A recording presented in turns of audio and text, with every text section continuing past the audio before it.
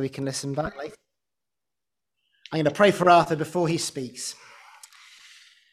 Father God, I pray for Arthur now as he speaks your word this morning. Lord, give him power of the Holy Spirit to speak your word and give us ears to listen for what you want us to hear. In Jesus' name, amen. Arthur, over to you. Thank you, Sam. It's lovely to be in the hall again. Last time I spoke, it was from home, and you can't really do much at home. You just sit there and let it come. But in the hall, we can wave our hands about a bit. Right. Now, I hadn't taken my mask off because I have to take my hearing aids off, my glasses off and everything. So you'll excuse me for having it just here. It's not a religious collar, I'll tell you that. Right. Now, the first thing that is going to happen is Claudia is going to read something to us.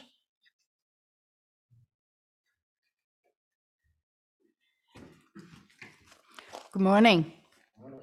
I have the benefit of not having hearing aids, so I can take my mask off. Okay. Right. Arthur's asked me to read this to you. It's from the Christianity magazine. Okay. And the title is A New Way to Worship. Right. Last Sunday morning, Kay and I attended our local parish church. The priest was glorious in cassock and incongruous face visor, the voice steady as he led us through the Book of Common Prayer, communion service.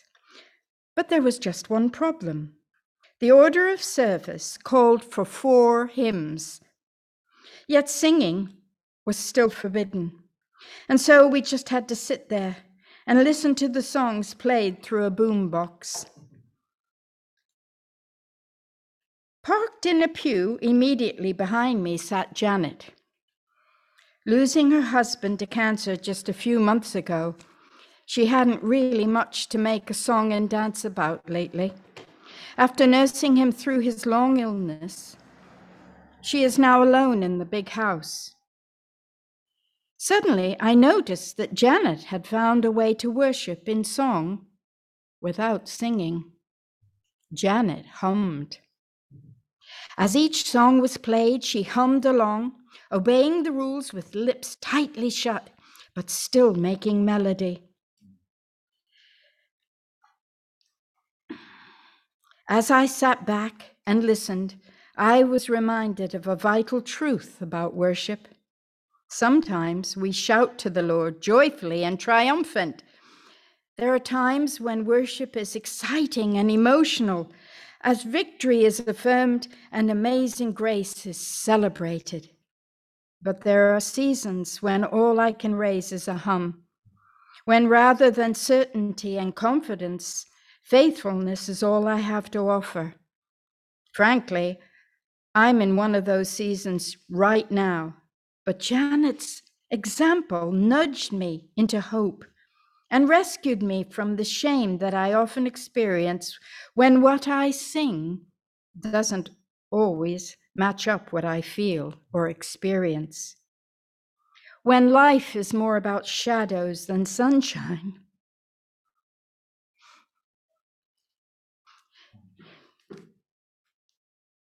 And a heartfelt song eludes me. I want to resist the murmur of complaint and choose to hum instead. If you're in one of those days, or even one of those years, you might like to hum along too.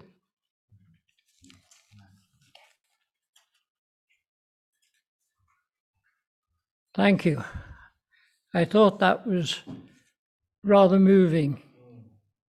You know, we've all sat in silence for quite a long time, and just a woman humming moves somebody to think what worship is.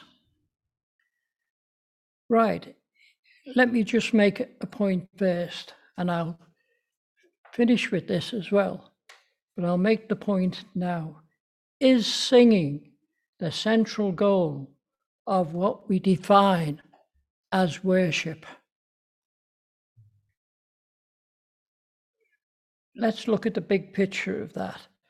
There were Pharisees who were coming in this chapter to look at Jesus and see what was happening with him. He'd fed 5,000 people, he'd healed people, and naturally they were worried. Was this the Messiah? Was it of God, or was he some kind of false impersonator of what they thought was religion? The Pharisees, in fact, were God's servants at the time. The problem was they were not acting like servants. Instead, they did these things to look holy. They did and quite a number of things, like they washed themselves all over. They washed all their instruments of cooking and so on to look holy. Rather, it was tradition with them. They'd taken God's word and added to it from the law and from the Old Testament. So they were doing things to basically make themselves clean. And Jesus actually calls them hypocrites. Now, they come along and they find the disciples and Jesus sitting and not washing their hands to eat. Now, I don't know how many of us actually, when we're having a meal, go and wash our hands. I know people who send their children, but do we? Think about it. You might do, and I apologize if you do. Now, when they came along, they seen the meeting and not having their hands washed. Were they wrong? Think about it. Were they wrong? No, they weren't. It's quite right to wash your hands. Why? Because it takes germs away, and we don't want germs in our hands when we're eating. But they were wrong because they didn't know about germs. Germs were not known. So it wasn't because of germs they were washing their hands, it was because of a ritual. So the right answer is yes, they were wrong. But technically, they were right. When I was in the Royal Hospital getting people to look at things, they had a notice up, and I think it's around in many places. It said, wash your hands and kill germs. And that's really been emphasized over the last year or so because of what we've been through. So, again, it's an emphasis on something, and Jesus and the disciples appear to be doing the wrong thing.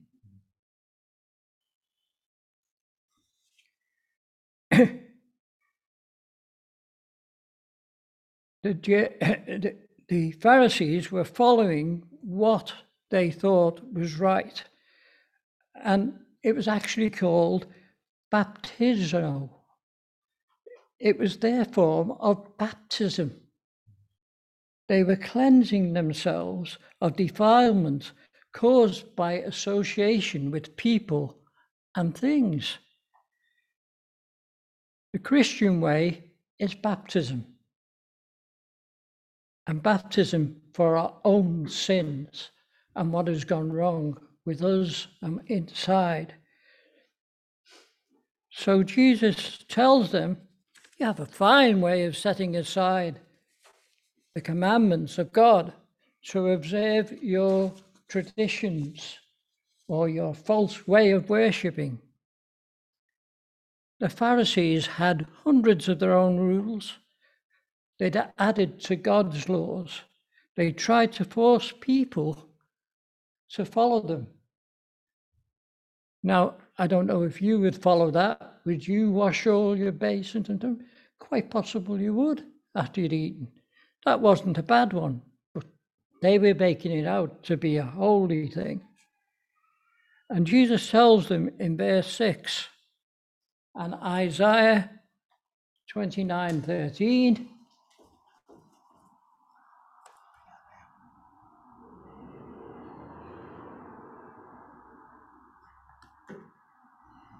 the Lord said, because these people draw near with their mouths and honor me with their lips, while their hearts are far from me, and their worship of me is human commandments learned by rote.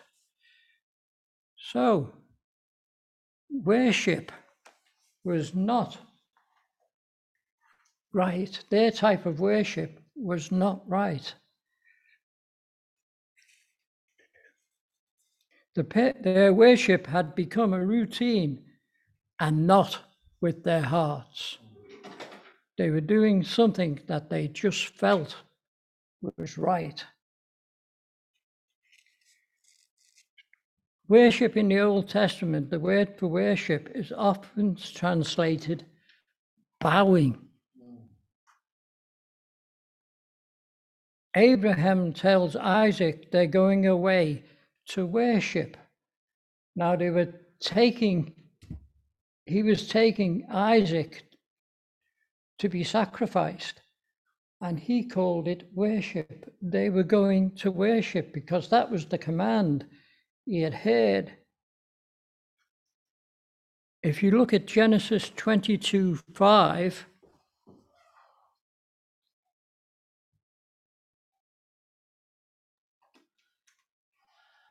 then Abraham said to his young man, stay here with the donkey. The boy and I will go over there. We will worship, and then we will come back to you. So it's quite obvious that Abraham believed what he was doing was worship. It didn't involve singing, it didn't involve anything but the way he was going to perform to worship God with his son. I'll just tell you a couple of modern things that I have noted with friends, and just listen to tradition in this. Claudia and I were in London in the late 60s. We'd gone to see Billy Graham on the Saturday. Actually, we would have liked to have been there on the Sunday because it was at the time, it was the day that Cliff Richard gave his first public testimony. And we missed it because we went on the Saturday. And on the Sunday, we were staying with my aunt and uncle, where can we go to worship? And they were Roman Catholics, so they only knew the Roman Catholic Church, but they said, we think there's a church just down the road you might like. So we set off to this church, arrived there, and there was a woman setting out communion. And we thought, oh, lovely, great. And then she said to us, where are you from? We said, we've come down from Liverpool, and we'd like to join you for your worship. And she said, have you brought a letter of approval from your elders? Oh dear. That didn't quite hit the right note, did it? We thought, well, one of the friends that was with us it was a Brethren church, belonged to the Brethren church, and he knew what was happening. He didn't belong at that time, but he had belonged, and he knew what the lady was saying. And he stood up and he apologized and said, no, we can't do that. We haven't got a letter. We'll leave you to worship. And we went out and we felt rather down. And we didn't know quite what to do with ourselves. Should we just jump in the car and go back up to Liverpool or what? Anyway, I can't remember how we did it, but there was a Baptist church we found, and we went in, and you know what? We never received a better welcome. They were really alive. And funny enough, there'd been a chap in Liverpool who we had in our own church who had been to their church, and he had brought blessing to them as he brought blessing to us in Liverpool. And we just had a wonderful time with them. They didn't have a tradition of asking you, have you got a letter? They just enjoyed it. Now, on to another episode. I had a friend who was an elder in a Baptist church, a very traditional Baptist church, where they all wore suits to go to church, rather like many churches you can go to. Not quite much today, but they all wore suits and ties and shirts. And I worked with this man, and we were talking, and he said, you know what? My daughter came in the other day to our service, and she brought her boyfriend, and he was wearing jeans. Oh. Yes. He was wearing jeans, and I went up and I said to her, you can't bring him in here like that. Oh dear, that's terrible, isn't it? Their tradition only allowed people really to come in with suits. Now you think of it. If a chap came in here with a suit, we'd probably say, go back and get your jeans on. You know, it's something that just makes you, doesn't it? These people make laws of their own and make it tradition and something that they stick to very rigidly. And that's in today's world, These people were doing what Jesus said in verse 8. You let go of the commands of God and you are holding to the traditions of man. Now, that's a hard thing to say to Pharisees because they were very rigid in what they believed. Now, Jesus then talks to the crowd and he tells them about making laws outside of God's laws. And Jesus said it's what's inside and comes out of us that matters. Now, isn't that true? You know, it's what's in our heart and comes out that matters. We don't have any right to criticize the Pharisees for their love of traditions when we can hold so many of our own. All of us maybe are guilty of tradition. Jesus talked with the Pharisees. He didn't send them away, he talked with them. They were God's representatives to the people, and they were in fact God's servants. Now, whether they acted out as God's servants, the problem was they were not acting like servants. Instead, they acted as if they were God. Jesus rightly takes the exception to this. Jesus also knew what their hearts were. He knew what was in the Pharisees' hearts. And of course, he also knows what's in our hearts.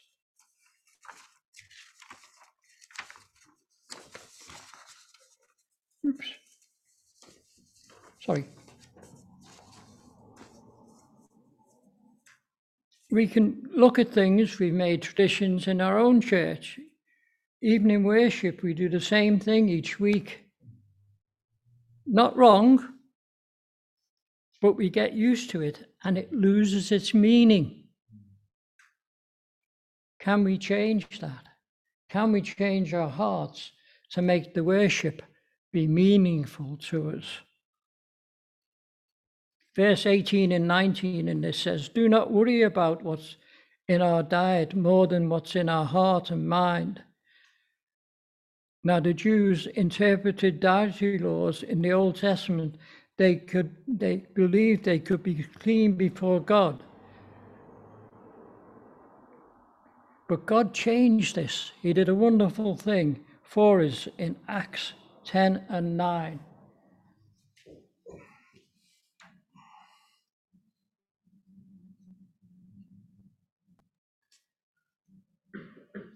Surely not, Lord, Peter replied. I have never eaten anything impure or unclean. The boy spoke to him a second time. Do not call anything impure that God has made clean.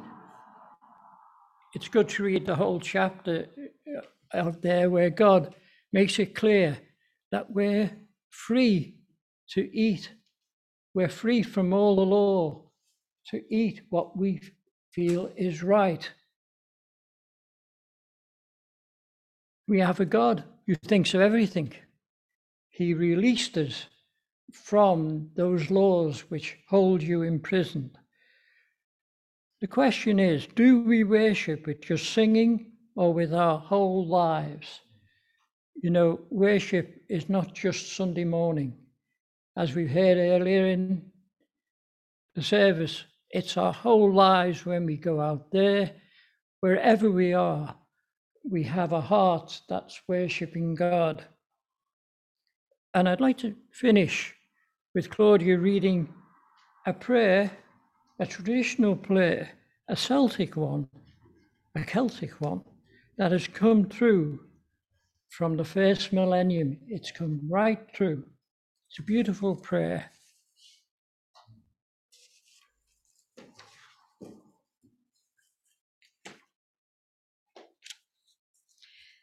Celtic oral tradition, the first millennium. You are peace of all things calm. You are place to hide from harm. You, the light that shines in the dark. You are the eternal spark.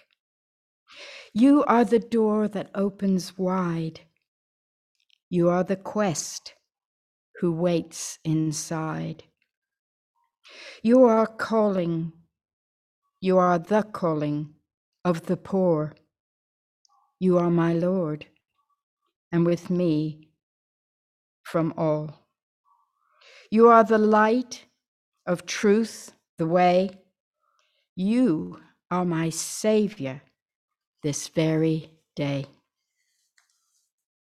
Amen. That's come right through the ages. And it just proves that something maybe you call traditional, but it touches the heart of God. And that's a good tradition. Amen.